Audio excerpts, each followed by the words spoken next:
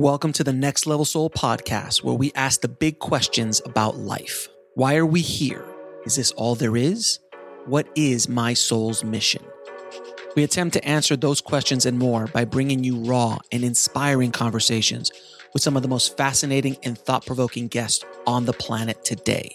I am your host, Alex Ferrari. I'm always looking to help the Next Level Soul audience take their soul to the next level. And I've been able to partner with Mind Valley to present you guys with a ton of free master classes between 60 and 90 minutes covering mind, body, soul, relationships, and conscious entrepreneurship. Some of these master classes are taught by spiritual masters, relationship experts, best-selling authors, legends in the personal growth and spirituality space, and so much more. So if you want to sign up for any of our free mind, body, and soul masterclasses, just head over to nextlevelsoul.com/free. Disclaimer: the views and opinions expressed in this podcast are those of the guest and do not necessarily reflect the views or positions of the show, its host, or any of the companies they represent. Now, today on the show, we have Reverend Bill McDonald, who had multiple near-death experiences throughout his life, has lived an extraordinary life within spirituality, and many, many odd things has happened to him along his journey. But one of the most interesting episodes in his life was the time that he had a near-death experience at Babaji's cave. And if you're not familiar with who Babaji is, he is the immortal saint spoken about by Paramahansa Yogananda in Autobiography of a Yogi, and has popped up throughout the centuries to help humanity along its path.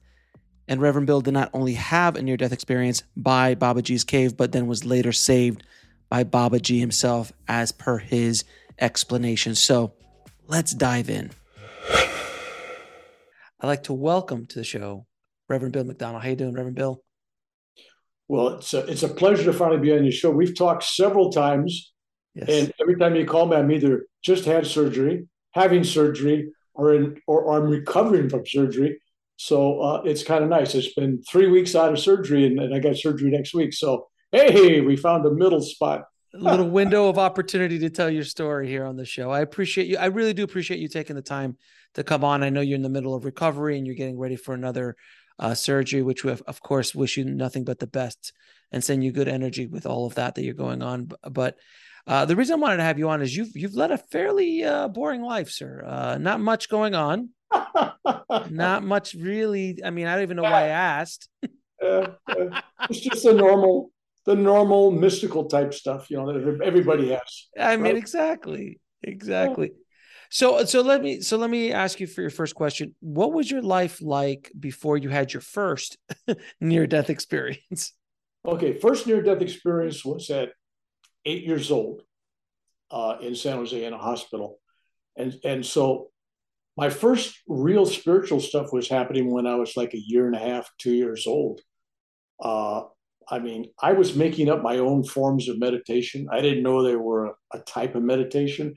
I mean, I'd do crazy stuff like I would, a little kid, right? And I'd take it, I push my eyelids in so the gaze would be on my spiritual eye. I didn't know it was a spiritual eye. I just pushed it and I said, oh, I see colors. This is really cool, right? And then I would have visits and guests coming into my world. And I even had an alien abduction, me and my two sisters, when I was 5 years old, and I talk about that in my book. And I don't normally talk about those because, but the only reason I even mention it is the fact that I had two sisters that have the same exact memories I do. Mm-hmm. And when it happened in like 1950, the next day, we never talked about it until 2005 or 6 or some crazy number. I mean, it was well into our old age before we ever even talked about it. But for them, bad memories. For me, was memories. So you've definitely you were living an interesting life from the get-go, essentially, as far as your as far as your life and your spiritual life. When was your first major near-death experience that I can't believe I just said your first major near-death experience? Yeah. Actually, the one that happened when I was a child was interesting because when you're young facing death, it's a whole different thing. First off, you're not that far removed from the cosmos. I mean, you're born, you're there, you're still getting your feet wet, and next thing you know, you're fading out. But it's not scary at that age. It's like, okay, let's start over. Let's redo. I was 8 years old, and I was literally deathly sick, and nobody was taking care of my needs and ignoring me and everything. And the school sent me home, and then eventually people came and say, "This guy's really sick." By the time I got to the doctor, they basically told my mother and my stepfather that looks like he's probably not going to make it. You're bringing him in too late. So they were prepared for the worst. They strapped me on a gurney at San Jose County Hospital. I was made a ward of the county, and they took me off. They rolled me away from my family, and my family left. I mean, people think that's unusual, but back then that was a normal. It's like, I'm going into the hospital. I ended up being there about a year and only saw my parents about 10, 15 minutes a week.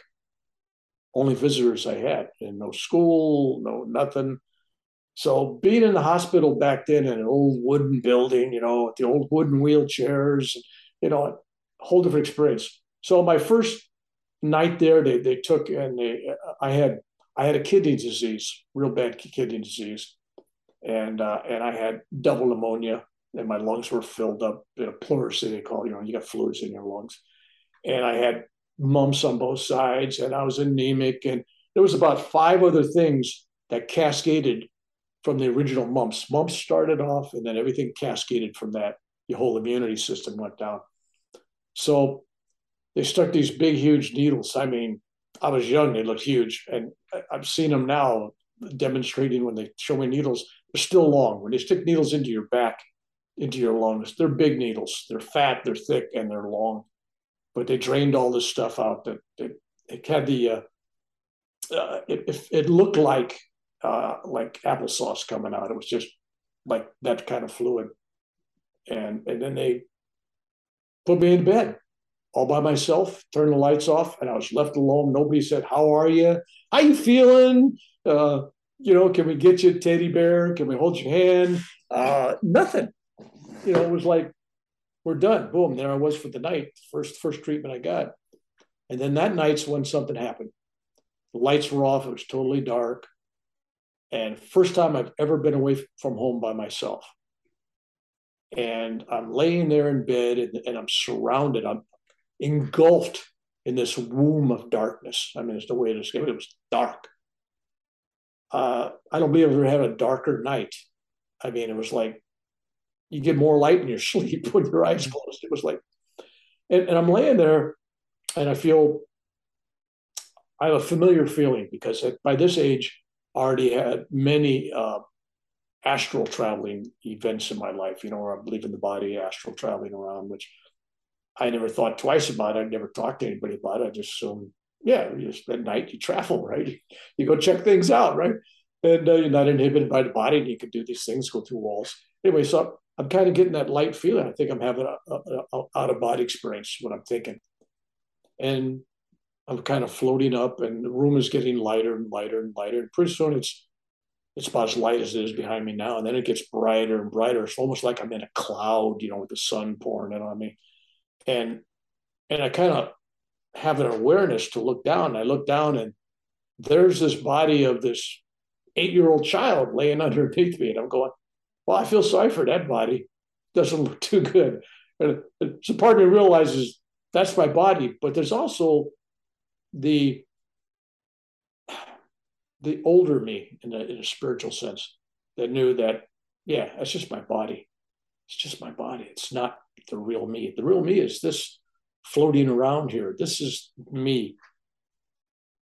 And so I was at peace, great peace.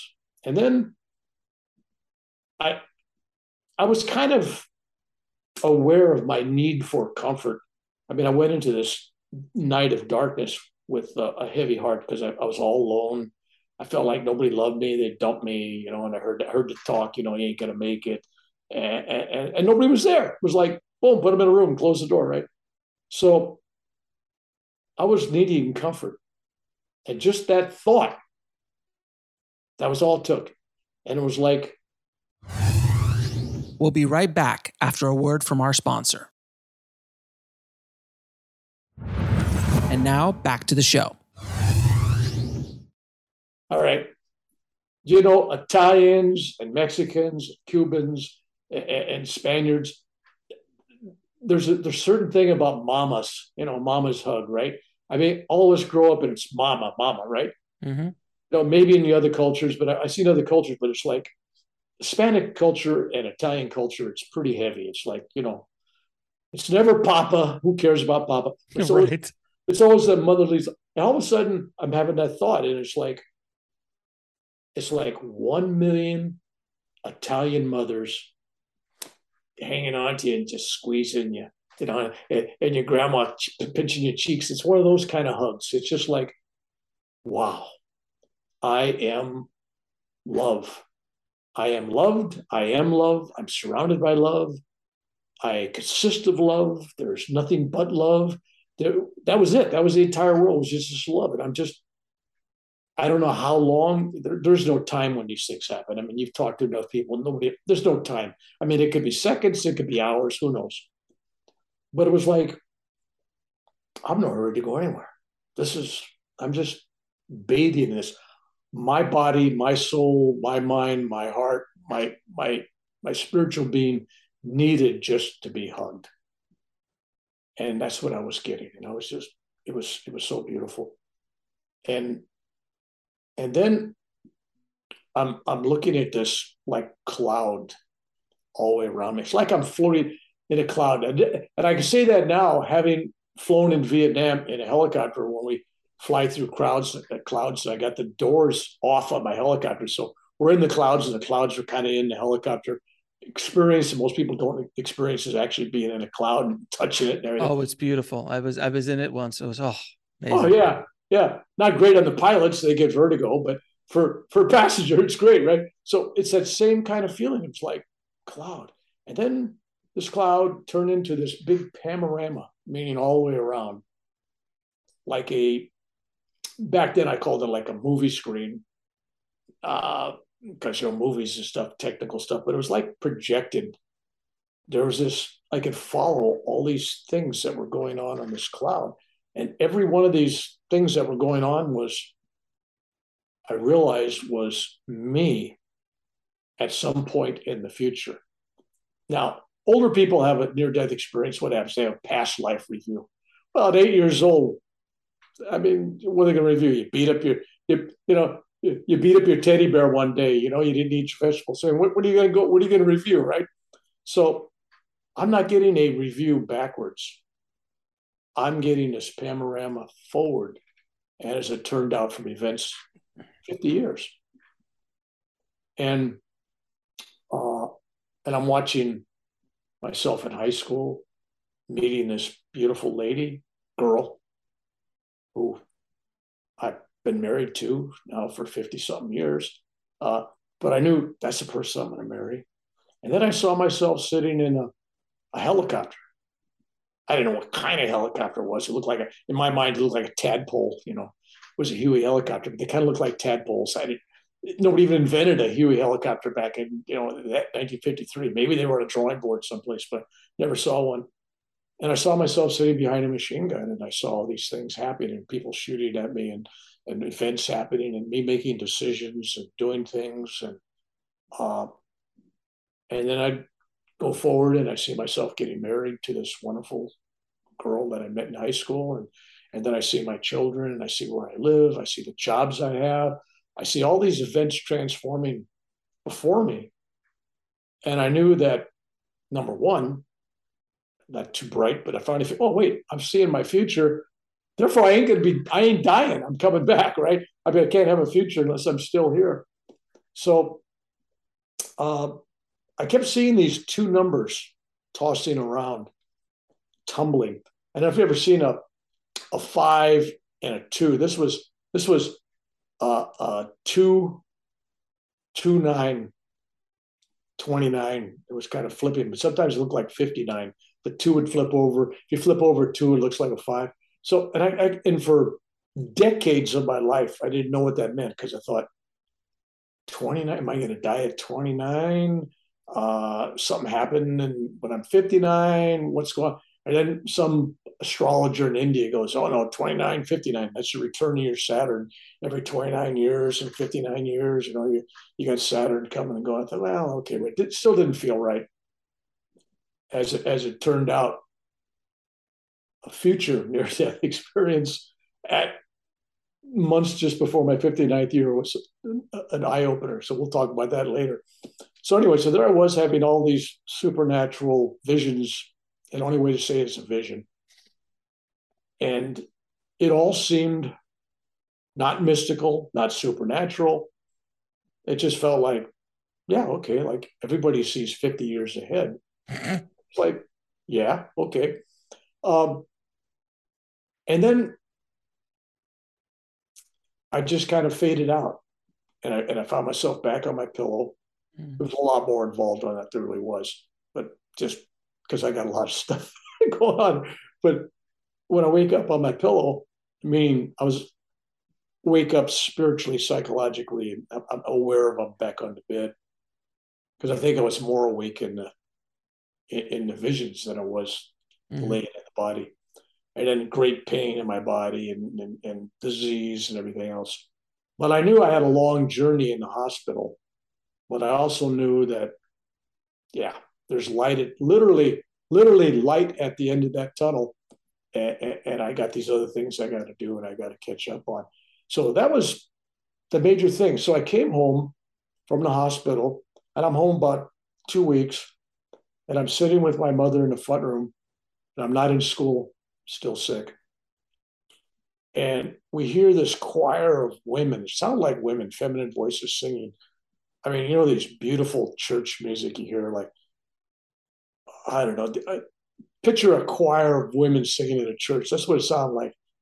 It wasn't Ave Maria, but it had that bounce to it. It had that energy to it, kind of like, Ave. It was kind of like that, almost like Catholic church music. It was just beautiful. And we were listening to my mother says, you got your radio on? I looked, no radio was on. No television was on. No record player was on. And so we thought the neighbors were playing it. So we went outside, and wherever we walked, and we walked the whole block, the volume never went down. We could still, both of us, hear this wherever we went. It never changed volume. Went back in the house. We sat down, and my mother just goes, it's got to be a choir of angels singing for you. And I believed it at the time, because it's like, and then it took about an hour, and then it just faded out. A few days later, I'm sitting in the house. I hear the screech of a car. I hear a bang. And I go out in the front of my house, and there's my poodle. We had a poodle dog. It was a miniature, and so it was a small poodle. And it got hit by a car going about 40 miles an hour. And it got bounced in the air, and it landed. It was just laying in the street with the tongue hanging out, blood dribbling out of the corner of its mouth, blood coming out of its ear, and whimpering. Oh, I mean, it was toast. It was a goner. It was flat. But I wouldn't accept that. I go, no. I go up and I pick it up and I bring it back into the house. Now, I noticed that you got self-realization fellowship books and stuff behind you. So there's a chance that maybe you'll understand when I'm talking about recharging exercises that the self-realization fellowship teaches. And they teach it as a way to prepare yourself for meditation. You get your body charged up with energy. You do this dynamic tension, when you visualize energy. And that's great. Everybody accepts that. What they don't realize, and at that age, I had the concept that, well, if I'm pulling in energy and I'm doing this, I'm a dynamo, I'm a battery. I can release this energy to heal. Crazy idea, but I was 9 years old, and this a year later. At 9 years old, I'm thinking, no, I could take that same energy. So I did. So I tightened up and I just put my hands on this dog and I just focused on energy coming in through my crown chakra and through my spine and then out my arms into my fingertips. And I visualized light and love and healing energy going through my fingers. And I put my hands on the dog and just kind of did this. And it was like he was electrocuted. I mean, all of a sudden he jumps up and starts, because like he got electrocuted. Like you could hear that snap from electrical current. It was like, even surprised me. And it ran around. We'll be right back after a word from our sponsor. And now back to the show. Lived another 4 or 5 years. Never took it to the vet. Was good to go. So that's from getting hit at 40 miles an hour and flattened to. Wow. So people ask, well, did you get changed by the near-death experience? I don't know. That was an interesting side effect, though. So then I realized, there's energies that we can use for good. There's energy we can use for healing. And so then it went on to lots of things. What was interesting was a lot of stuff that happened in almost everything that happened in my life for the next 50 years. Everything was, I know it, just before it gets there, deja vu. Everything was deja vu. It was like, no. So when I went to Vietnam, all these guys, aren't you scared? The rockets are going up, I'm getting shot, my helicopter's crashing. I go, no. I'm good. I saw the movie. Yeah, I've seen it already. I know I survived. I might get wounded or scratched or something, but I know I survived. So supposedly I was this big hero in the war, and I got Distinguished Flying Cross, Bronze Star, Purple Heart, Air Medals, all this stuff, right? Nah. Medals are for heroes that were scared. They deserve them. They did it. They were scared, but they did it. Me, I knew nothing was going to happen. I could walk on the battlefield. There'd be explosions, bullets going by, things. I just did what I had to do because I knew it wasn't my time. I've been there. I see how it ends. Yeah. So anyways, that's my first near-death experience. That's how it kind of affected me there. Now, did you, when was your first or most intense adult near-death experience? Before you go to India, because I want to talk about India after. Well, I had 2 near-death experiences, and one of them is in India, my second one, just before I'm 59. Remember that? 29, yeah. 59. And then the other one happened years in 2011 when I was in India. I had a heart attack, came back to America, and then had open heart surgery. And during that surgery, I appeared in a duplicate body in India, which is an interesting story. And I had experiences there in a flesh body while my heart is stopped and I'm being operated on 7 hours. I'm in India having this experience. And that was a crazy one because people go, yeah, sure. Yeah, no, it was a dream. Yeah, okay. So the second one wasn't that difficult. Second one deals with. Well, hold on. Stop. Slow down for a second. Let's go back to that whole, I was in a flesh body in India while I was having a heart surgery. You passed by that like it's nothing. It's not nothing. Well, I haven't heard that story before. But, and for everyone listening, that concept is very yogic in sense. It's something that the yogis have been able to do, have been in 2 places at the same time, 2 different bodies at the same time. It's spoken about in Autobiography of a Yogi. It is kind of common knowledge in that Eastern philosophy. But for Westerners, it sounds a little off. So I just love to hear, what was the experience that you were going through during those 7 hours? All right. So let's give you the full immersion. First off, that happened in 2011. In 2010, when I was in India staying at ashram, I'd go over to India, I'd stay 3-4 months. I wasn't just a visitor. I mean, I'd stay and really block off some time. And the guru I was staying with at the time said, I want you to go out and get a Nadi, N-A-D-D-I, a Nadi palm leaf reading done. And I said, I don't believe in fortune telling. He says, oh, no, this is different. This is different. I said, no. And I said, no, this is different. You need this. This will help you on your next stage of where you're going spiritually. And I'm going.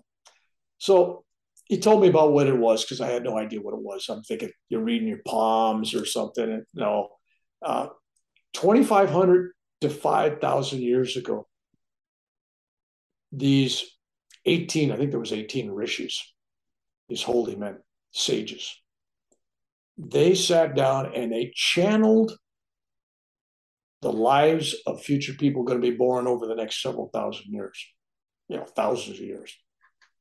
And they would write stuff down, and it was written on a palm leaf, the hard part of the palm. They take the fronds off, and then somebody would scribe it and engrave it, and then they'd shellac it, and it would last for a few hundred years, and then it deteriorates. Somebody had to redo it. So consequently, some of them have been redone a few times, which lends itself to errors just by the fact that somebody else is redoing it. So I'm told that, I'm going, yeah, okay. So somebody 5,000 years ago or 2,500 years ago has written one of these for me. Yeah, if you're supposed to have one, you'll have one.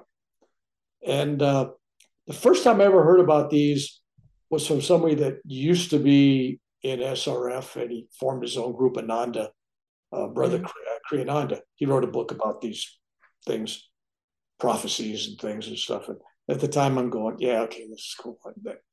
I'm not much into it, even though I'm a new ager and a lot of neat stuff happens, but I don't chase it. I don't need to know who I was in a past lifetime, what this is, what that means. I'm very childlike. I just enjoy. Oh, that happened. Okay, that's cool. All right. So in this reading I had, and in this reading is interesting because you go in there and you don't tell them any information. You just give them a thumbprint. And for your man, you give your right front print, woman, a left front print. And that's all they have. You can put initial or number, whatever you want next to it, so they know who to call in. And so I gave it. I went to this place, and about 3 hours later, they called me in. Now, some places, they may not find that for 6 months or at all, So, but I was going to sit there until they found it, which is really crazy because, it could take months, Right.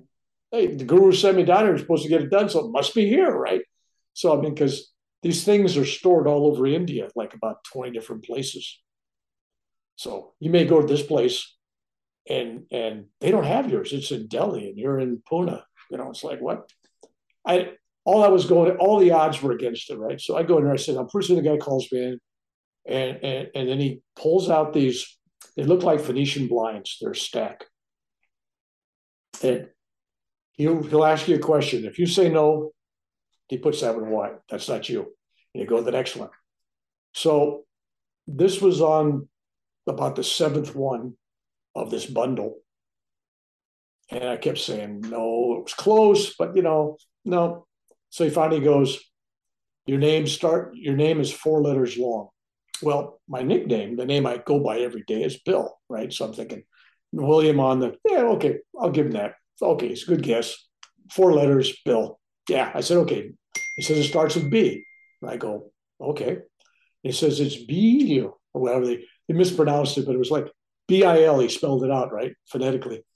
On this thing, it's all about sounds. It's not so much in English. I didn't know that at the time.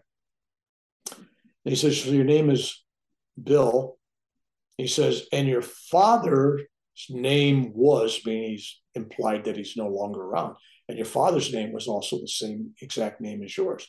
Well, I'm William Hector McDonald Jr. My dad was senior, so it's exactly the same name as mine.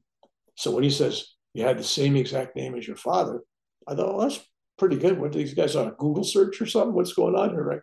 So then he goes, and your mother's name is, and they blew it. They didn't have to say Marcella, because it's kind of Italian sound, Marcella. I finally figured out what he was saying. I go, yes. And they said, so both your parents are dead? Yes. And I didn't know my father was dead till just a year or two before that. He died in 1973, and this is 2010. I never knew my dad, so I finally found out he had died. So I didn't know that information before, just a short time before I walked in there, right? And then the guy goes, in order for you to know this is when you're supposed to have your reading, this is the right time, I'm going to give you a piece of information. If this is correct, then we're going to go ahead with the reading. We'll be right back after a word from our sponsor. And now back to the show. He says, you recently worked on, he says, this is written here as a play, but this was written thousands of years ago. He says, and then it's the guy that's reading it, this guru guy goes, my intuition says you recently worked on a movie. And I go, yes, 3 weeks before. But not as an actor. And I go, that's true. I actually helped inspire the ending. I helped with the ending of this movie. But nobody at the ashram knew that. And had I been in there the year before, it wouldn't have made any sense. And had I been in there a year later, it would have been not recently, no, So it was like, okay, that's the right time. Then he goes, your birthday is March. And then they kind of pause. He goes, between 14 and 16. Is that correct? I go, yes. And then he goes, the 16th. Okay, that's pretty good. March 16th. Okay. And 1946. He says, well, we're unsure of the time you were born. We think it's between 1 o'clock and 1:30 in the morning. Now, here's a funny story on that. My birth certificate was a guess. They knew it was between 1 o'clock and 1:30. They think they put down 1:10 or 1:15 or something, right? I didn't even know what the right time was. These guys on the reading didn't know what the right time was. The gurus who did this thing didn't know what the right time was. And they all took a guess about 1:10, 1:15. And they put that down. And I think they went 1:10 and eventually 1:15. They took a guess. I said, well, their guess is as good as mine. They probably know more, right? So I'm thinking there's no way they could have gotten that. And it was the same problem I had on the real birth certificate. So then he goes, and your wife's name is Carol. Girl of my dreams, right? Girl of my visions. I go, yes. And you're still married to her? Yes. You only had one wife? Yes. You got 2 children, a boy, then a girl. That was true. And then he gave some details about my wife going to one of the best universities, not going, Cal Berkeley. So I don't know if that was considered one of the best universities. My wife would argue with me, but I go, okay, I'll give you that. So it went through 40 different questions, answered yes to all. You write books. You're currently writing a book about about the guru's ashram you're staying at. You wrote a book about your life, blah, blah, blah. You work spiritual books. You give lectures, all that stuff was right on. And then it goes, and you got basically 2 gurus. Oh, really? And so they gave me that, and was Babaji, which nobody could be a direct disciple of, but they said Babaji. And then this guy was with, kind of like a live version. So then I thought that was the end of the reading. They gave me a bunch of stuff. And I took out my wallet and I was going to pay him. And the guy goes, no. That wasn't the reading. That's just the index card. So now we can pull up and do a reading on you. I go, what? That's just so we know we got the right guy. So that was bells and whistles I thought was the reading, and it wasn't. So 6 hours later, I go upstairs and they got 2 interpreters because it goes from one language that this thing's in, and he reads it. This other guy understands that, and he gives the language to this other guy, and then this other guy gives it to me in English. So I go, okay, this is going to be fun, right? So you might miss a little in translation, so it's like, okay. So they go and they gave me a past life reading.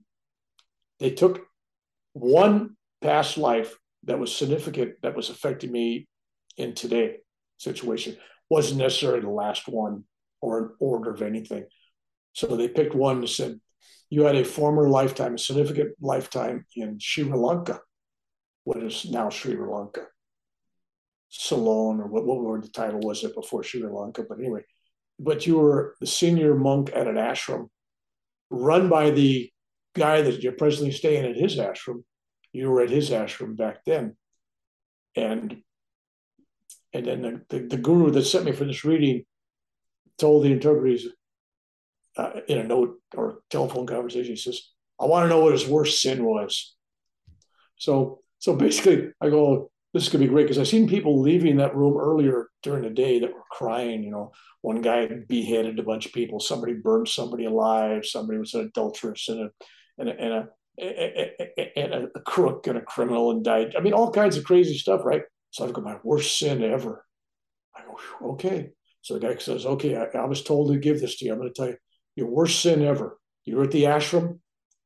The guru was a married man, had a beautiful wife, and you had a thought how beautiful she was and you'd like to have her. And I'm going, that's it? Did I do anything? No, it's against your vows. Did I say anything? No, it was against your vows. But the guru read your mind and you were cursed and kicked out. I go, what? And then your mind got really crazy. Anyway, so then you spent the rest of that lifetime wandering back on the mainland on India, on the Ganges River, the last moments of your life, according to the reading. Makes a great story. The last moments of life, I'm bathing in the Ganges, I'm going underwater, and I come up this blazing light, like sunlight right on top of me. And it's the light of Lord Shiva.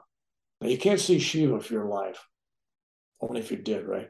So there I am, being bathed in this light of Shiva, and I instantaneously become this rainbow, like a filament of rainbow colors. And I'm gone in this rainbow light. And then according to the guy doing the reading, which makes great fiction, makes good storytelling around a campfire, but basically they said, this is how we read every one of your last 30 lifetimes, as far as we can go. Every lifetime you ended in a rainbow body, and yet you keep choosing to come back to pain and suffering over and over again, forgetting everything who you were, what you were, and you come back time and time again to walk and tread this earth to help and assist others. And I go, yeah, okay, fine. Great story. So they went on, and then they went on about telling me what happened before I walked in there. Everything happened from birth to the time I walked in there. And that was 100% accurate. I'm thinking, how do you know all this stuff? Sickness, army, all this stuff. So he knew everything. So it's kind of giving credibility to his reading my past life. And I'm going, nice. He says, okay, now let's read the future. He says, now your future's not very long. He says, this is like set in stone. He says, well, we only see about this is 2010. We only see a decade. I go, really? 10 years, 2020? He says, 2020, you're either going to die or Shiva or Babaji is going to ask you to stay. It's not your choice. If you stay, it's to work, not for you to, play, glory, write more books, fool around, watch baseball games. No, none of that. In other words, that's your choice. But 2020, there's something going on. If you're going to leave, that will be 2020. So imagine 2020 rolled around. Anyway, that's another whole story. So on the predictions that they made for the future of those 10 years, everything except my death happened. Everything they predicted. I mean, they predicted some really crazy, weird stuff. And one of the things they predicted was at a certain date in the future, I was to travel to southern India, and I was supposed to go to this special temple, and it's sitting at the foot of some hill, mountain place.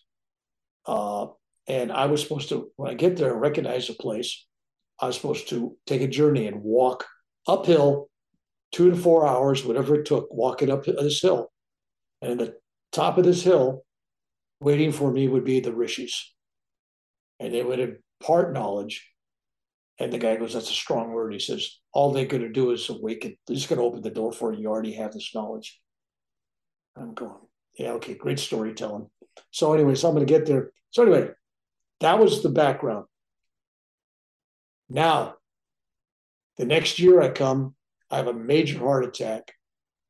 A lot of beautiful things happen. I see Roteshwar, I have a vision of him, things happen. Anyway, we'll skip all that mundane stuff. We go straight, come back to the United States. I end up in a hospital in Sacramento, California. And I'm rolling in the operating room for a quadruple bypass, open heart surgery. And the doctor's telling me as I'm laying naked on this stainless steel table, butt naked, freezing my butt off. And if you've ever been in a hospital room, they don't have the temperatures up because they don't want bacteria to grow, right? So it's always cold. It's in the 40s, 50s. I don't know what her temperature actually is, but it feels like it's freezing cold, right? I mean, you can see me. Here's California autumn day. It's going to be about 80 out there today, and I'm already bundled up, right?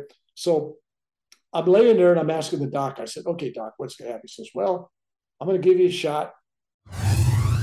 We'll be right back after a word from our sponsor. And now back to the show. You're going to go unconscious. 6 to 8 hours from now, you'll be kind of coming out of it. We'll be through with the surgery. And then I'll pull you out of that stupor when I think you're stabilized.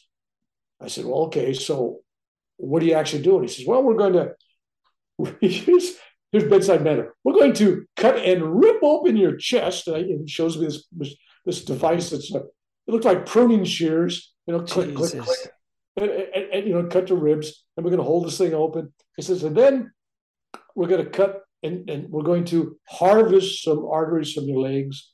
And we're going to harvest, Look how horrible bedside manner this guy has. He's giving me the whole thing. Horrible. Going under. My eyes are getting bigger, right? And he says, and then once we get all that stuff harvested, ready to go, he says, then I'm going to stop. I'm going to shock your heart and stop it, or whatever how they were stopping. I can't remember if they shock it and stop it. I think so. Yeah. Somehow they stop it. So he says, I'm going to stop your heart, but I'm cutting your arteries, and they're going into this heart-lung machine, and we're going to pump blood through that and oxygenate it from this big thing. So you don't have to breathe. Your lungs will be shut down. Your heart will be shut down. You're going to be artificially kept alive by this machine's going to pump oxygen into you. So I look at the doctor. I go, Doc, if my heart's not beating and I'm not breathing, aren't I dead? And he laughed. He goes, oh, well, technically, well, we're. And so that was my thought. I'm going, no, they're killing me, right?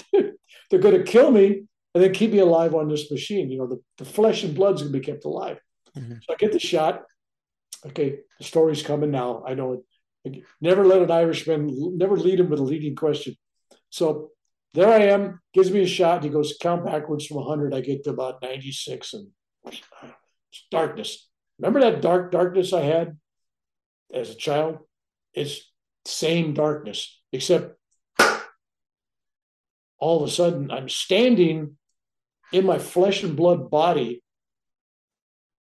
in a patio area, square. It's all cobblestone and everything, but I'm looking right at a temple, and it has this bull out there, outside the temple. I go, that's the Shiva temple. It's got the bull, right? And I look around, and people are bumping into me, and I feel them, and they looking at me, and they feel me, they see me, I hear them. And then what's the first thought I have? Well, before I got here, I had no clothes on. So I kind of take a look. Oh, I got clothes on. So I'm a modest astral traveler. So I replicated whatever I was fully clothed. So I don't know if that's my imagination or what, but I wasn't naked. I'm standing here fully clothed. And I got sandals on. And I'm looking around. I go, what was the instructions I had the year before? When you get to this temple. And I knew it was that temple, even though I couldn't remember the name of it, and I didn't, read the name. But I knew instinctively that's the temple. And I look up, and there's a small path going up this hill. There's some pilgrims walking up there and stuff, and I'm going, I got nothing better to do. The guy told me 6 to 8 hours I'll be out. I might as well take a journey. Why question this body I'm walking around in, right? I mean, it's hot and sweaty. I mean, I got sweat coming down. I'm feeling the uphill grade. I don't feel myself breathing. That's the only difference. I don't feel like I'm breathing, but I am moving, and my feet are moving. The body is functioning, and every once in a while, my body would have movement inside the chest. It was like there was hands and instruments and things going on. It was like there was surgery going on inside the body. It was like, oh, I could feel that there was things going on, right? So about 2 hours, whatever amount of time it was, I get to this horizon at the top, and there's this grove sitting there, and sitting around are about 18 guys or so, plus one. And they got this It's like Jamaica, all those crazy hairs, and braids, weird stuff, weird beards. Dreadlocks. Yeah. Yeah, it's all that kind of weird stuff. I'm going, yeah, got to be these guys, right? Who else could, and all sitting there, they're on logs, they're on rocks, they're standing, they're fooling around. There's a campfire there. And there's a mystery person or two there. But also joining this group was this guru that sent me to get that reading, right? He was there. And I looked at him and it's like, what are you doing here? What's going on? And so he looks at me and he says, you can skip a beat or two, but don't give up heart. I go, what do you mean? Don't give up heart. Right? So he said it to me a couple of times. And so I'm there, and there's a part of me that just says, that body was so ravaged with pain. That body that I left was in such bad shape. I mean, that was like my 10th, 11th, or 12th heart attack. Can't remember which. It was in bad shape. I mean, I had 8 stents and everything. I mean, it'd been down that road before. It was like, this is pain in the butt. So there was a part of me that just wanted to go, So then this beautiful female voice comes, the clouds, remember those clouds? The clouds kind of roll in on this hilltop a little bit. And then I hear this voice coming from this cloud, and this woman's voice goes, and it sounded like, and this is a spiritual story, so it sounds terrible to say this, but it was a very sensual, beautiful, feminine voice. Sure. My gosh, it was like, I'm picturing this 21-year-old beautiful virgin lady, beautiful, gorgeous, sure. Gorgeous, and I hear this voice says, Bill, just give it up. Just let it go. Just stop. You've done enough. You've done what your karma says you're supposed to do. You don't have to do anything anymore. Let it go. I'm going to give you peace, bliss, joy, and endless love. Just let it go. Just stop. Stop the heart. Stop the breathing. Just let it go. And I'm going, wow, this is pretty good. Yeah, it's tempting. I'm going, yeah, okay, it's. So then this guru guy, the guy who was at the ashram, right, he goes, Peter. He goes back to this. Skip a beat or two, but don't give up. Don't give up heart, right? Don't give it up. And I go, why?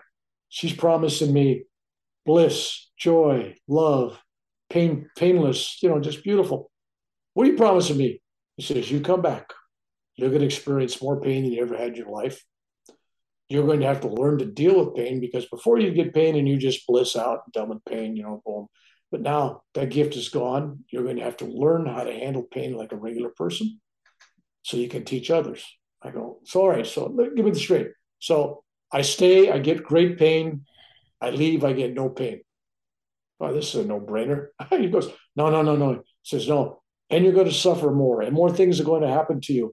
It's like surgeries, things, stuff. It's going to be just nonstop, because you have to do this to teach others. And I'm going, what? So, and then he finally goes, no, look at this. And pretty soon those clouds, remember those clouds were filled with visions of the future? These were just images of faces. Children, even animals, old people, young people, teenagers, 30s, 40s, Indians, Mexicans, Irishmen, blacks, Hispanics. Didn't matter what they were. It was thousands and thousands and thousands of faces. And this guru was saying, if you don't go back in this next decade or so, all these people will miss something. They don't have to have it, but they will miss something, a gift from you, even if it's just a smile, understanding, a healing, spiritually, mentally, physically, spiritually, maybe just some kind words. Maybe you'll stop suicide. Maybe you'll befriend somebody and that makes their day. Maybe you'll inspire somebody. He says, but every one of these people will miss something from their lives. Every one of them.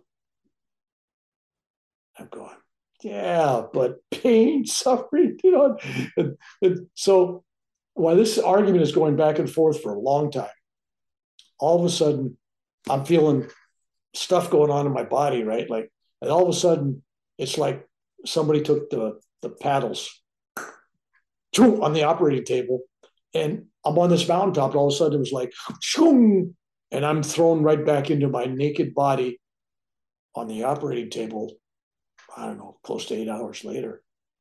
And they're sewing up my stuff and doing all this stuff, except I got my eyes taped shut. I got this tube down my throat. I can't talk. I can't communicate. My hands and everything's tied down and whatever. I don't know what they do, but I can't move. We'll be right back after a word from our sponsor. And now back to the show. But the anesthesia, it's 100% worn off. It's worn off. And there's part of me trying to say, hey, and they got another 20, 30 minutes to go. I mean, they're putting my ribs together and literally wiring them up. And then they're stapling them and then they're stitching here and they're cutting here and they're doing all that stuff. And inside my head, I'm going, wow, they promised me pain. But from the very moment that I came back, the anesthesia was gone. And then it took forever to close me up. And then they rolled me into a room and I still got my eyes closed shut. I still got the tube, and I'm trying to wake up saying, in my mind, I'm going, hey, pull the tube out. Hey, anyway. So that was that experience. But here's what made it believable. Two things happened after that. One, I get worse. This operation must get better. I get worse. I'm there over 3 weeks. I'm usually in modern America, you have open heart surgery. They kick you out 4 days, 5 days. They kick you out, go home, heal. No, I'm just 5 blood transfusions. I'm not doing good. And so finally, it's 11 o'clock at night or so, 10:30, 11. And they're getting ready to roll me out of the hospital onto a gurney, take me downstairs for emergency procedure and do some stuff. And my phone at the bed rings. Somebody calling me at my bedside. And they go, don't answer that. Don't. I said, no, I got to answer that. Of course, I sounded like, who's that? One of the cartoon characters with a deep voice, Elmer Fudd. Anyway, my voice was all raggedy. And so I insisted, and I was getting upset. They go, let me answer. So I answered the phone, and the guy goes, this is Gurnoff from India. And I go, yeah, how many Gurnoffs do I know, right? It's just like, yeah, okay, he identified himself. And then he goes, you could skip a few beats, but don't give up heart. I'm going, what? And then repeated it. And I go, what? What? And he says, now, I just asked 100 people here to go up to the temple to pray for you. I told them I was praying for you and you'd be all right. Don't embarrass me. In other words, don't die. I'm going, oh, shit, right? So anyway, then a couple days later, the other part of that prediction came up. Part of the prediction was a stupid prediction. I go, well, this is the dumbest prediction I've ever seen. When's this going to happen? The prediction was that I'd be sitting or standing, I'd be someplace, and Lord Shiva, perhaps as Babaji, was like Shiva and Babaji are one, type thing, But I would get anointed by raindrops or water or oil on my head. And I would know I was getting blessed by the one. And I said, yeah, okay. But that, never happened. This is, the next year. So I'm laying in bed, the hospital bed. And all of a sudden I look up the foot of the bed and there's Babaji. No shirt on, but this is in America. Babaji was wearing Levi's, barefoot, bare shirted, long black hair, shining skin, just like he got out of a swimming pool or something. But there he was, and he's at the foot of my bed, which is like 6-something feet away from me, right, my toes. And he's standing there, and yet his hands from there, it didn't seem strange at the time, but his hands are over the top of my head, and he's pouring oil and water, and he's chanting in some language. I had no clue what it was, but it was very soothing. And this is going on, and I'm thinking, I said, if I'm delusional, this is great. Keep it up. This is a beautiful thing, right? This I can handle this. I mean, if you can have a dream or a vision or, Babaji's a good one, right? So I thought, well, okay, nobody believed me because this is happening. I'm seeing it by myself, So then I get out of the hospital. I'm home 3-4 days, and my daughter comes to visit me. And she says, our old neighbor Dave was there to visit you. And the same day that happened, right? And I said, no, he wasn't. I didn't see him. He says, oh, yeah, he came into the room to see you, but you had some crazy young Indian guy with no shirt on, barefoot, pouring stuff on your head, chanting some crazy stuff, and he was embarrassed for you, and he left. He thought it was funny. So there, somebody didn't believe any of that, nor any of that was going along, and he came in and saw exactly what was happening. So that was that experience, which was totally different than my first experience. That was my third experience. And then my near-death experience number 2, which we can't talk. That happened coming back from Babaji's cave, which was. Can you, yeah, because I heard about the Babaji cave one. Can we please discuss that one as well? By the way, before we continue, this is all quite remarkable. We're talking about it as it's very casual, but this is all very remarkable, very mystical stuff that's going on in your life. Your near-death experiences are quite unique. What I find interesting about you and your story is you seem reluctant about it, in the sense that you're like, it's good for fiction. It's good for stories. It's not like you've drank the Kool-Aid, as you will, in regards to it. You're still questioning it. You're still like, what is this? And like, I have no pain. I'd rather go with the hot chick in the cloud. Right. Yeah. I love your storytelling in that sense, because it's real. It sounds real. It doesn't sound very kind of like, it's mystical, but yet with this real Western-esque vibe to it. So I do appreciate that. So tell me about your near-death experience in Babaji's cave. Okay, let's go back to the 2959. Real quick, before we continue, because you and I are speaking about Babaji, like we know who he is. Can you give like a quick, 60-second biography of Babaji and who he is? First off, no one is alive that could give you a full description of who he is, what he is, or what level he's at. Yogananda tried and introduced him to the Western world in Autobiography of Yogi. Mm-hmm. It's basically this avatar that's been here. Probably, I've heard from the men that I met in the Himalayan mountains, they say he's been here since the beginning and formation of this world, the earth plane, and it was still bubbling over. And he came down, and he's been assigned this group of souls because there's souls everywhere. But the group of souls that come to this earth plane, this is his flock of sheep, basically. And he's been around since the beginning of time, and all these great ones, whether it's Jesus or Buddha or somebody, someplace along the line, he's visited them and given them meditation techniques. He's given them help. He's been there in the ether or in person. And so periodically over thousands of years, there's been numerous stories of his appearance. And perhaps even some lifetimes where he took a human body for a lifetime too. So it's really, there's no pinpoint exactly. But all I know is this being looks. I've had 4 experiences I talk about, the others I don't. So let's put it that way. But the 4 experiences I talk about, it's always youthful. It's always like he's early 20s. Yeah. The greatest skin in the world. I mean, the guy's he's in shape, but it's always not a big, huge conversation. It's always about direct, to the point connection. It's just direct. It's an energy transfer. It's like, for example, before I get to the story of the near death, if you got a couple of minutes, sure. This wall behind me, on the other side of that wall, there's a bedroom that I stay when I'm sick and everything. And I had this was in 2009, I think, or 10. I had my first surgery. They removed most of my nose. And my nose has been cut off 3 times, in case you're wondering. But the first time it was cut off, it was this big, ugly hole, and it was terrible. And they didn't fix it till the next day at another surgery. So I went around, big hole in my face for a day, and had bandages on, and it was bleeding. It was painful. And they finished cutting it off. I went home, and they gave me these pills to take.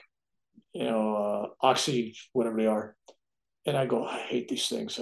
I don't need these. I can use my mind. But the pain got so bad, I took a half a pill, and I thought, well, I'll take a pill. We'll be right back after a word from our sponsor. And now back to the show. I put it in my mouth, and just as I swallowed it, pain went away. So it wasn't the pill. It was me. I knew I didn't need it. So I go upstairs. It was the daytime, and I slept for about 4 hours. I woke up. My pillow was soaking wet. And I thought I'd been crying. I go, what a wimp, man. My crying was a pain that bad. What's going on there? So I come and tell my wife, I said, yeah, the sheets, the pillows, everything's wet. I must have really been bawling like a baby. She goes up there, she brings down these blood-soaked pillowcase, pillows, throw them all away. Blood everywhere. I've been bleeding.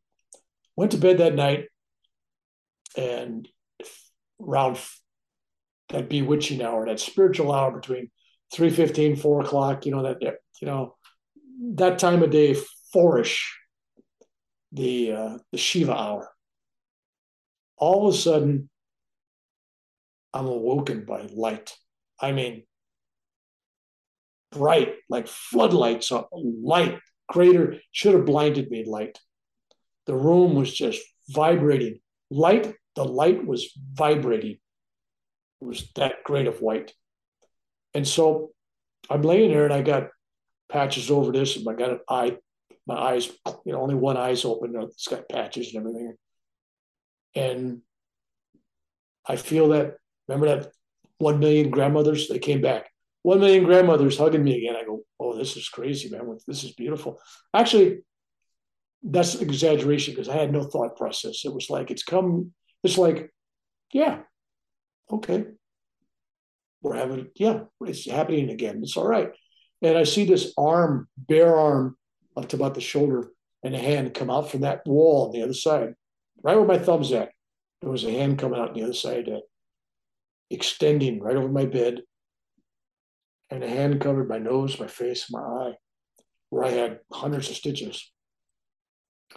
And it was like being held by the hand of God. It was just,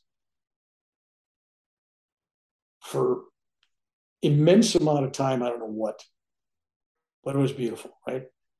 And then it was over. I got up, and my wife drove me. It was 6 o'clock in the morning, my surgery. I had to drive all the way to Folsom. So I was just up, boom, I get in there, and the doctor's telling my wife, we're going to cut a triangle on his head. We're going to flip that skin over. We're going to put it over. We're going to take stuff from his nose and here and there. We're going to rebuild this thing, and we'll need 7 surgeries to get this thing back. We're going to, because, you got to graft all that stuff. And my wife's just going, oh, man. I mean, I was scared to her. And I said, well, do whatever you got to do, doc. So I go in there, and I come out of the surgery, and my wife's just staring at me, and I go, oh, boy, it must really be bad, right? So she sends for the doc. Doc just, what'd you do? You didn't cut his forehead. You didn't do this. He says, well, you know what? I've been doing this surgery for over 30 years, and the way I did it was the way I told you. And he had a graph showing what he was going to do and everything. He says, I studied it and took pictures. And then I got in there. I got inspired to do something totally different. And I took a chunk of his shoulder, and I rebuilt it all from his shoulder. And I didn't need to take it anywhere off his face. And I left his ears alone. And didn't need the cartilage. So I never did it that way before. So anyway, so it started healing right away. Right away.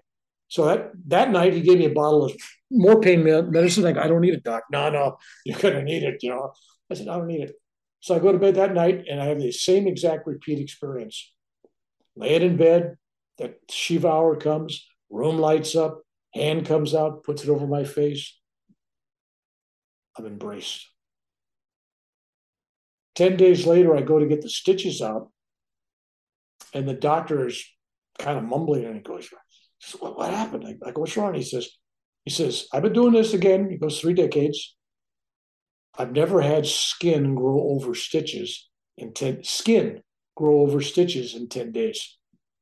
Wow. In other words, the skin grew, new skin, and covered all the stitches. He had to really work at it to get some stitches out. Some dissolved, but he had to take some out. He'd never seen that.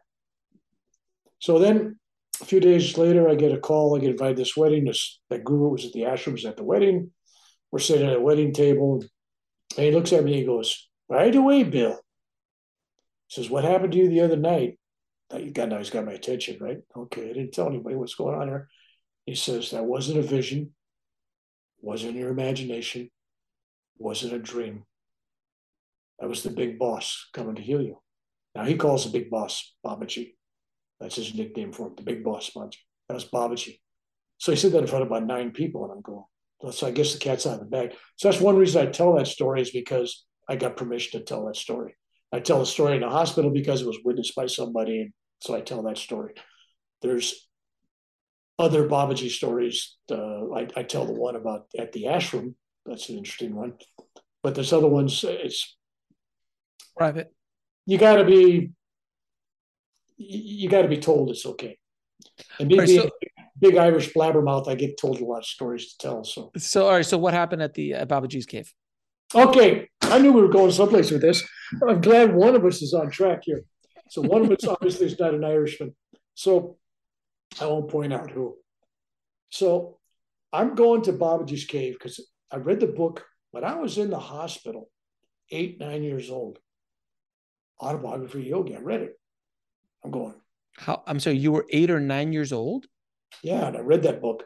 And I focused on Babaji's cave. It was like, when I get to be an adult, I'm going to go to Babaji. And I tried to go to Babaji's cave when I was 18, 19, 20, 21. I got out of the service, 22. Everything I did, nothing ever led there. It just never worked out. It just, until I was just getting ready to be 59 years old. And I remember from my visions, that's as far as my life went, was right around 59. You know, and I'm going, well, 59, maybe that's what I'm in it. I better go. So if I'll be 59 in March, and I leave in November or so to go to India in the winter. And because I figured, if I'm going to die, I've got to go see Babaji's cave. So I go there. I finally get there. It's a real arduous trip. I mean, it's really hard to find the place and find the people. And there's no guides to take me because there was the YSS, which is SRF's Indian group. They were having a convocation in Ranchi, another big city, and everybody had left but one guy. And he goes, I can't give you any guides. He says, I'll tell you how to get to that. I'll tell you how to get to the cave. He said, you'll never find it. And I said, no. You tell me how to get there. So he writes this piece of paper, chicken scratch lines. Go down the road. When the road doesn't feel like it's going to go to the left or the right, well, there's 3 roads up there. Take one of them to the left. Or maybe it's to the right. That's the kind of instructions I had. And then you get to the end of that road, and then if it feels right, stop and start walking. And then you'll see some trails. Pick one that looks like that's the... I'm going anyway. So I go, me and my buddy, and we travel up this road, and we leave our driver in the car. We start walking up to Babaji's cave. Now, if you've ever been to Babaji's cave, you need a guide. You really do. We got lost. We're wandering around. It should just be an hour and a half or so, 2 hours up there. I mean, we're like 4 hours going up. So I knew we were lost. We finally see the temple. They actually built the temple up there, Babaji's temple, and it's got a locked door and a locked gate on everything. The ashram gave us the keys to all that stuff. We had the keys to the cave, and we were all by ourselves. We had the whole place to ourselves, which is rare. I get up there, and my heart is just pounding. I know I'm having a heart attack. It's just bad. And I'm having trouble with lightheadedness. And we didn't take any water. We didn't take any coats. We didn't take a flashlight. We didn't take any matches. We didn't take any candy bars. We're just out for a day hike, right? And this is the Himalayan mountains. We're up 8,000, 9,000 feet or whatever it is. I have no clue how high it is. But these big mountains are casting dark shadows too, so it's getting a little cold. But I've been sweating. And then I thought, I'm okay. I'm not sweating anymore. I'm totally dry. Yeah, number one sign of dehydration, right? You don't sweat anymore. So we finally get to the cave, and I'm sitting inside Babaji's cave, and my heart just pop, pop, pop, pop. And I reach into my pocket, and I pull out this list. I had 4 typewritten pages, number 10 Aditya, on both sides, and I just had one space between each name. And I wrote down everybody I could remember in my life that I was going to give to Babaji to offer prayers for. I had stuff on there. I didn't remember somebody's name. I'd say the guy in the army with me and at Cucci, the guy that Sure. the baker on the corner of whatever it was, the homeless kid, the foster kid, the boss I had, the enemies I had, the person that hated me, whatever it was. I put them all down. I had all these. I figured. We'll be right back after a word from our sponsor. And now back to the show.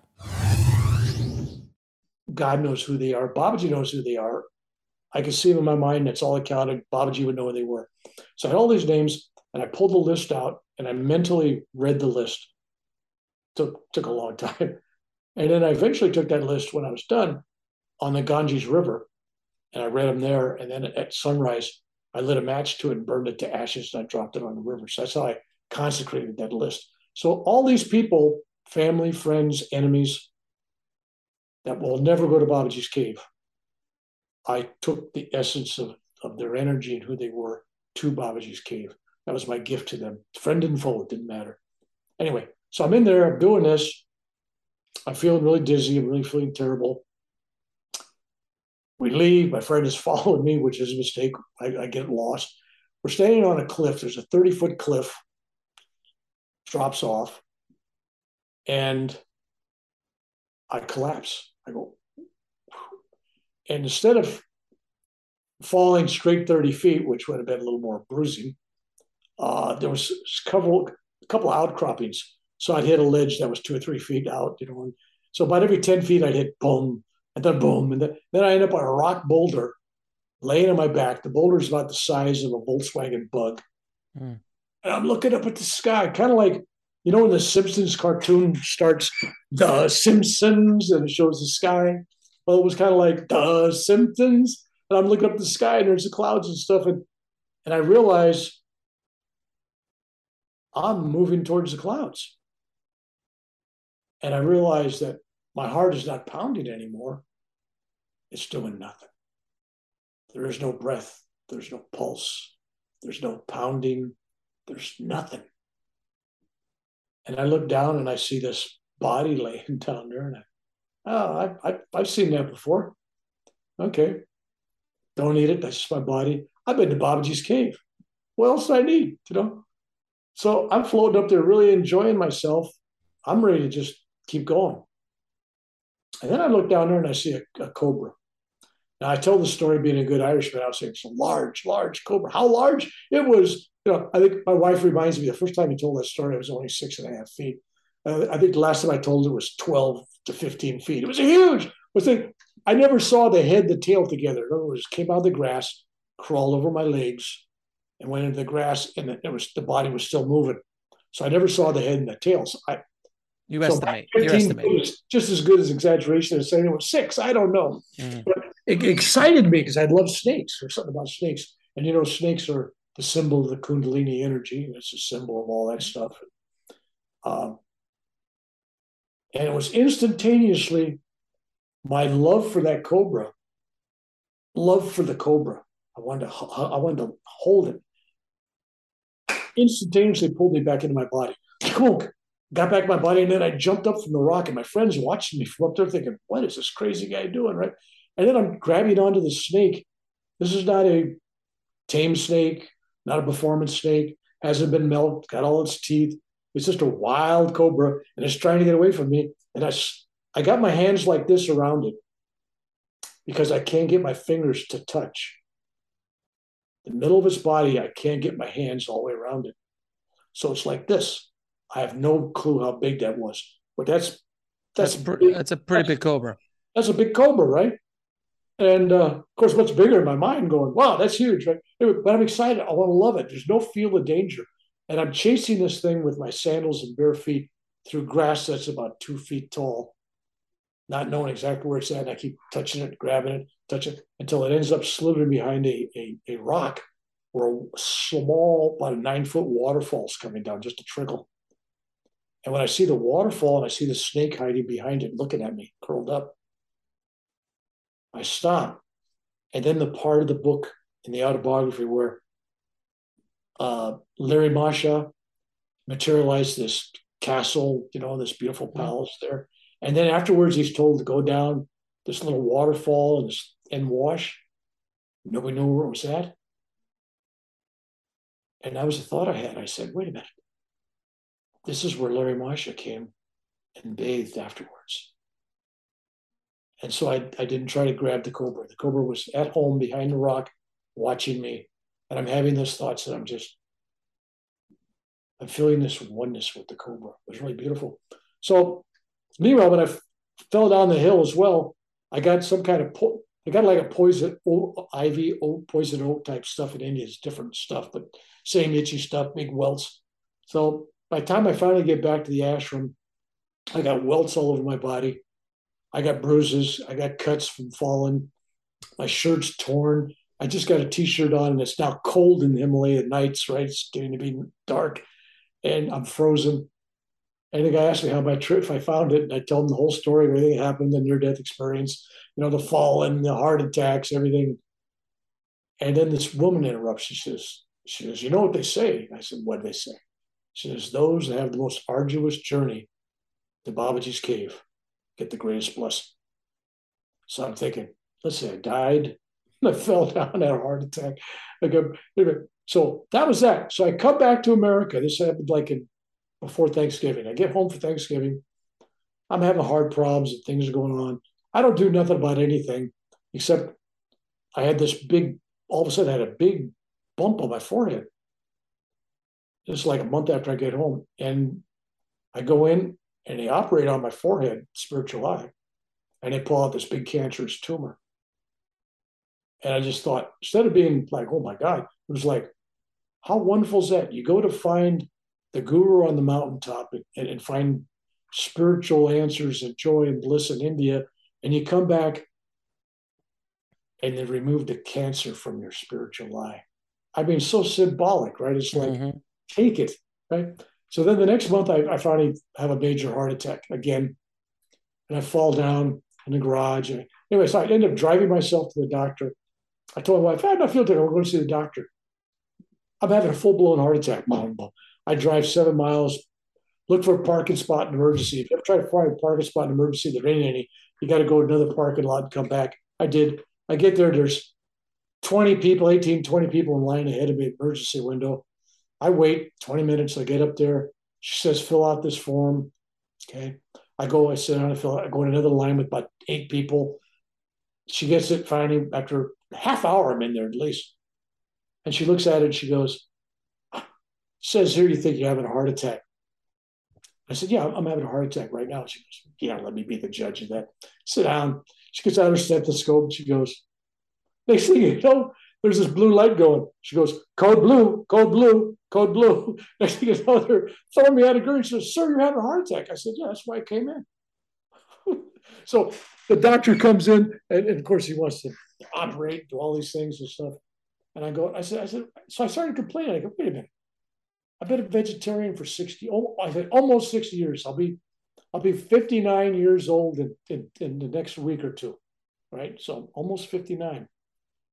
And I said, I've been a vegetarian. I don't do booze. I don't do drugs. I don't smoke. I don't do sugar. I don't do salt.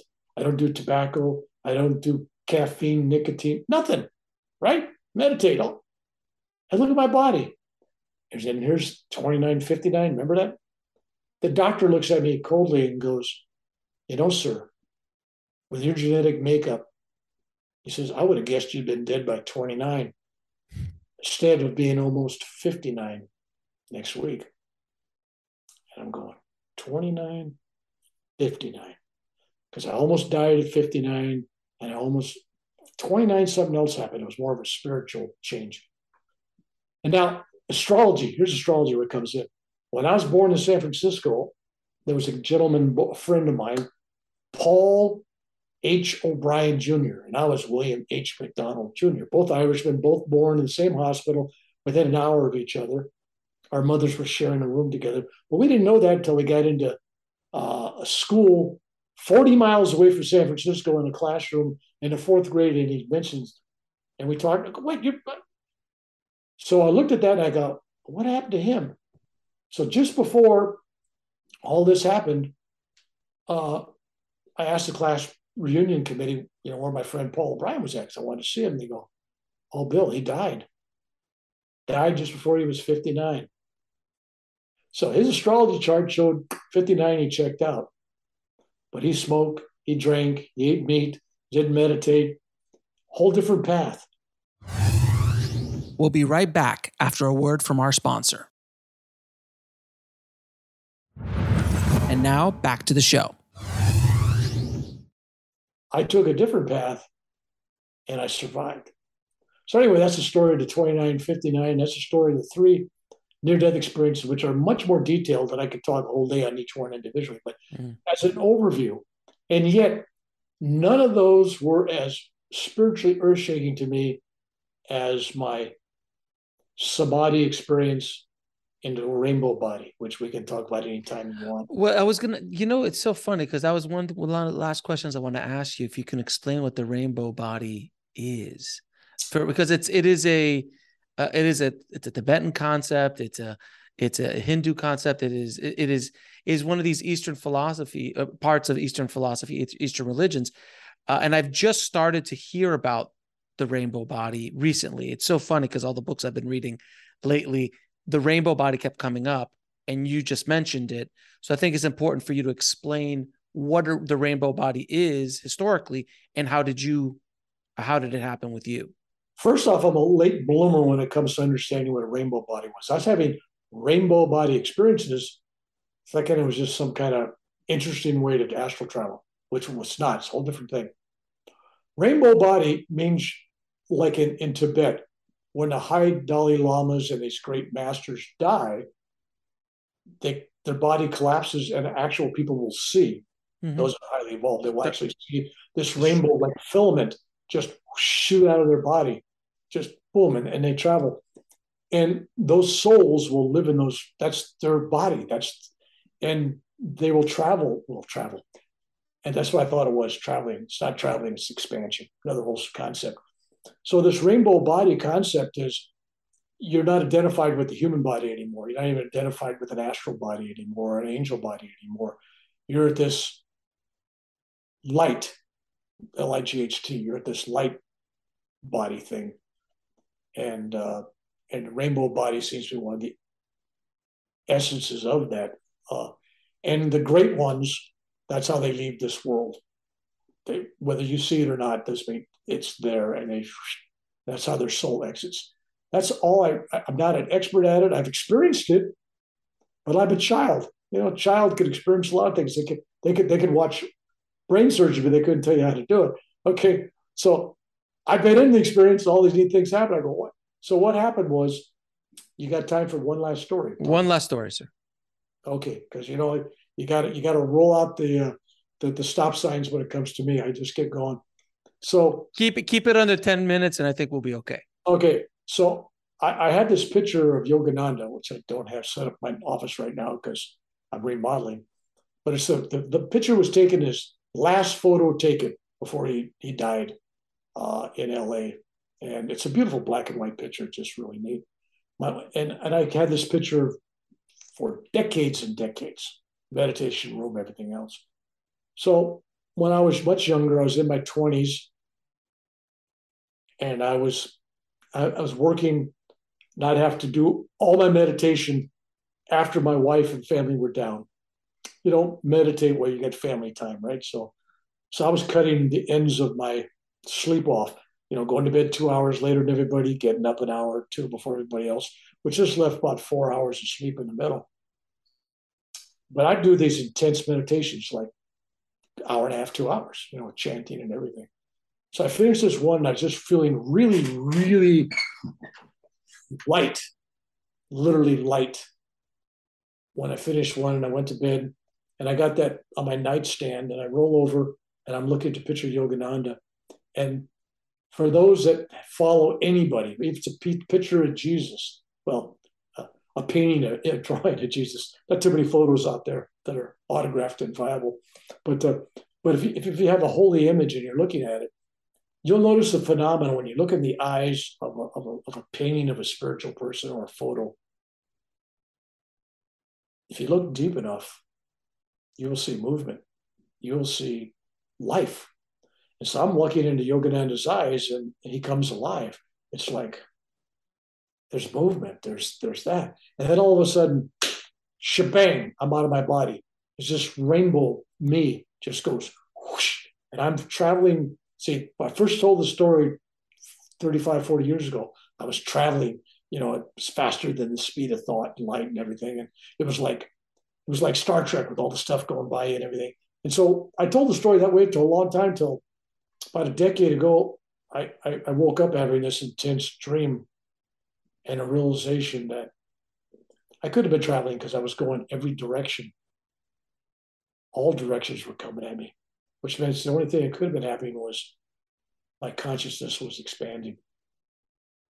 It's going out, it's expanding and becoming one with everything.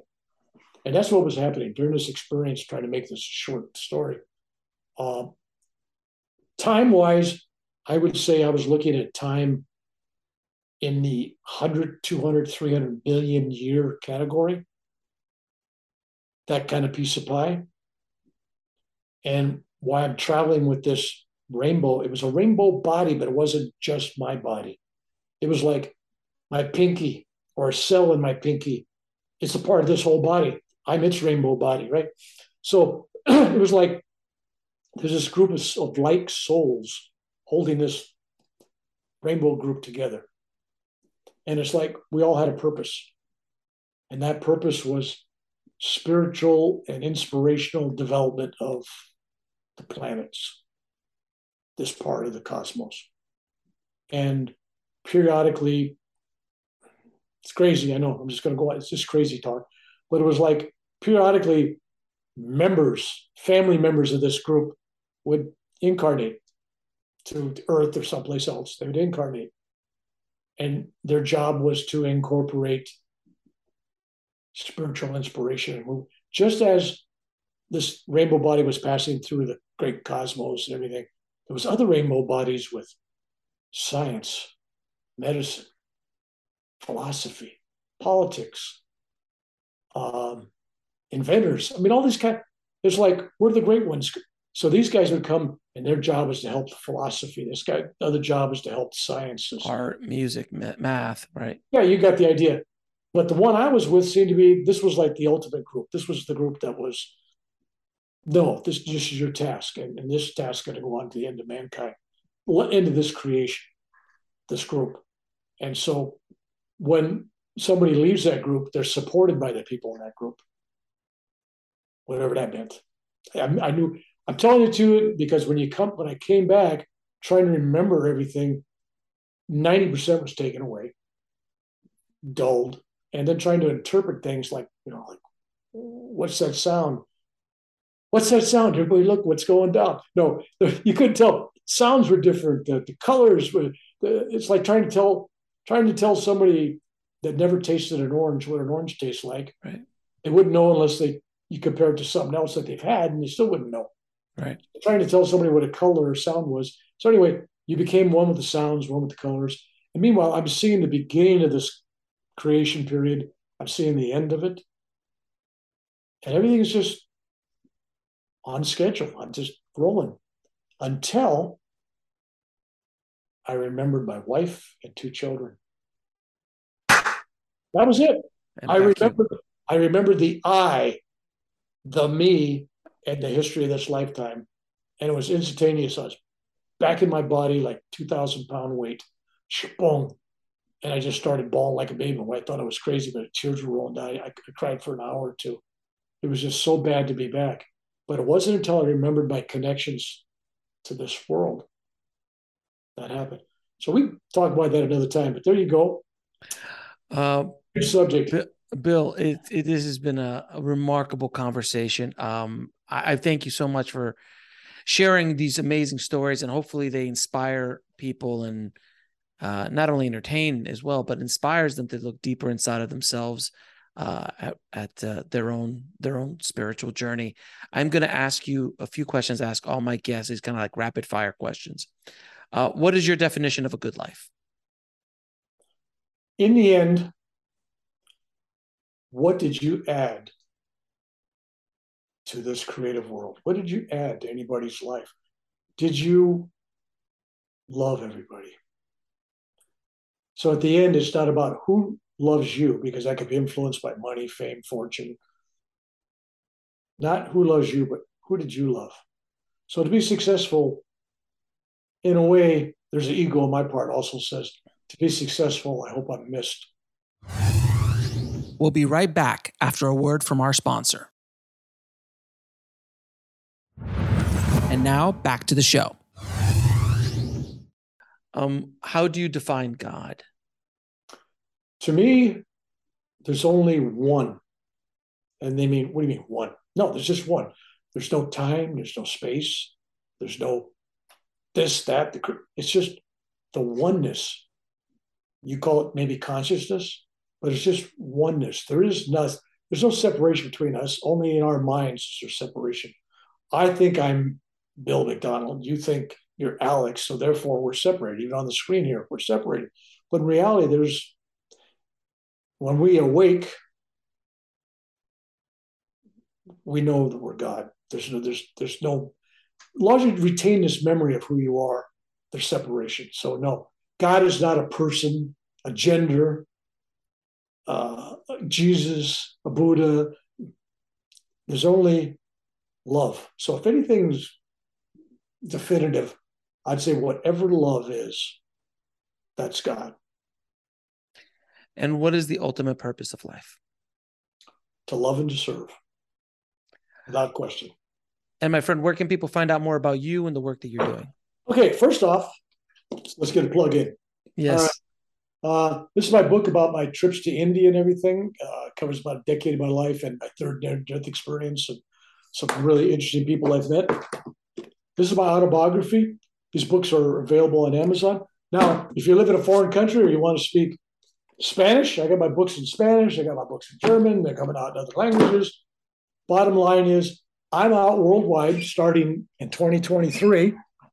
I will be in India giving workshops and lectures. I hope to be in the UK, into Scotland, Ireland, Wales, England, maybe Germany. I will be in Syracuse, New York in April, giving a free workshop and a talk in April. And I'll be giving a free workshop and talk in Salt Lake City in February, and other cities as they come up. I'm just taking it a piece at a time. I can't schedule too far in advance because, honestly, I have operations about every other month that it's crazy. So I have this gift of cancer. It keeps giving, and it's blessing my life with great experiences and great stories. No complaints. Bill, it has been an absolute pleasure and honor speaking to you, my friend. I wish you nothing but the best with your medical journeys that you have in front of you. And thank you again for the work that you're doing and helping the world as you are, my friend. So thank you so much again. All right. God bless. I want to thank Bill so much for coming on the show and sharing his journey with all of us. If you want to get links to anything we spoke about in this episode, including how to get his book, head over to the show notes at nextlevelsoul.com/136. And if you've only been listening to this over podcast and you want to watch these amazing conversations, please subscribe to our YouTube channel at nextlevelsoul.com/YouTube. Thank you so much for listening. And remember, trust the journey. It is here to teach you. I'll talk to you soon.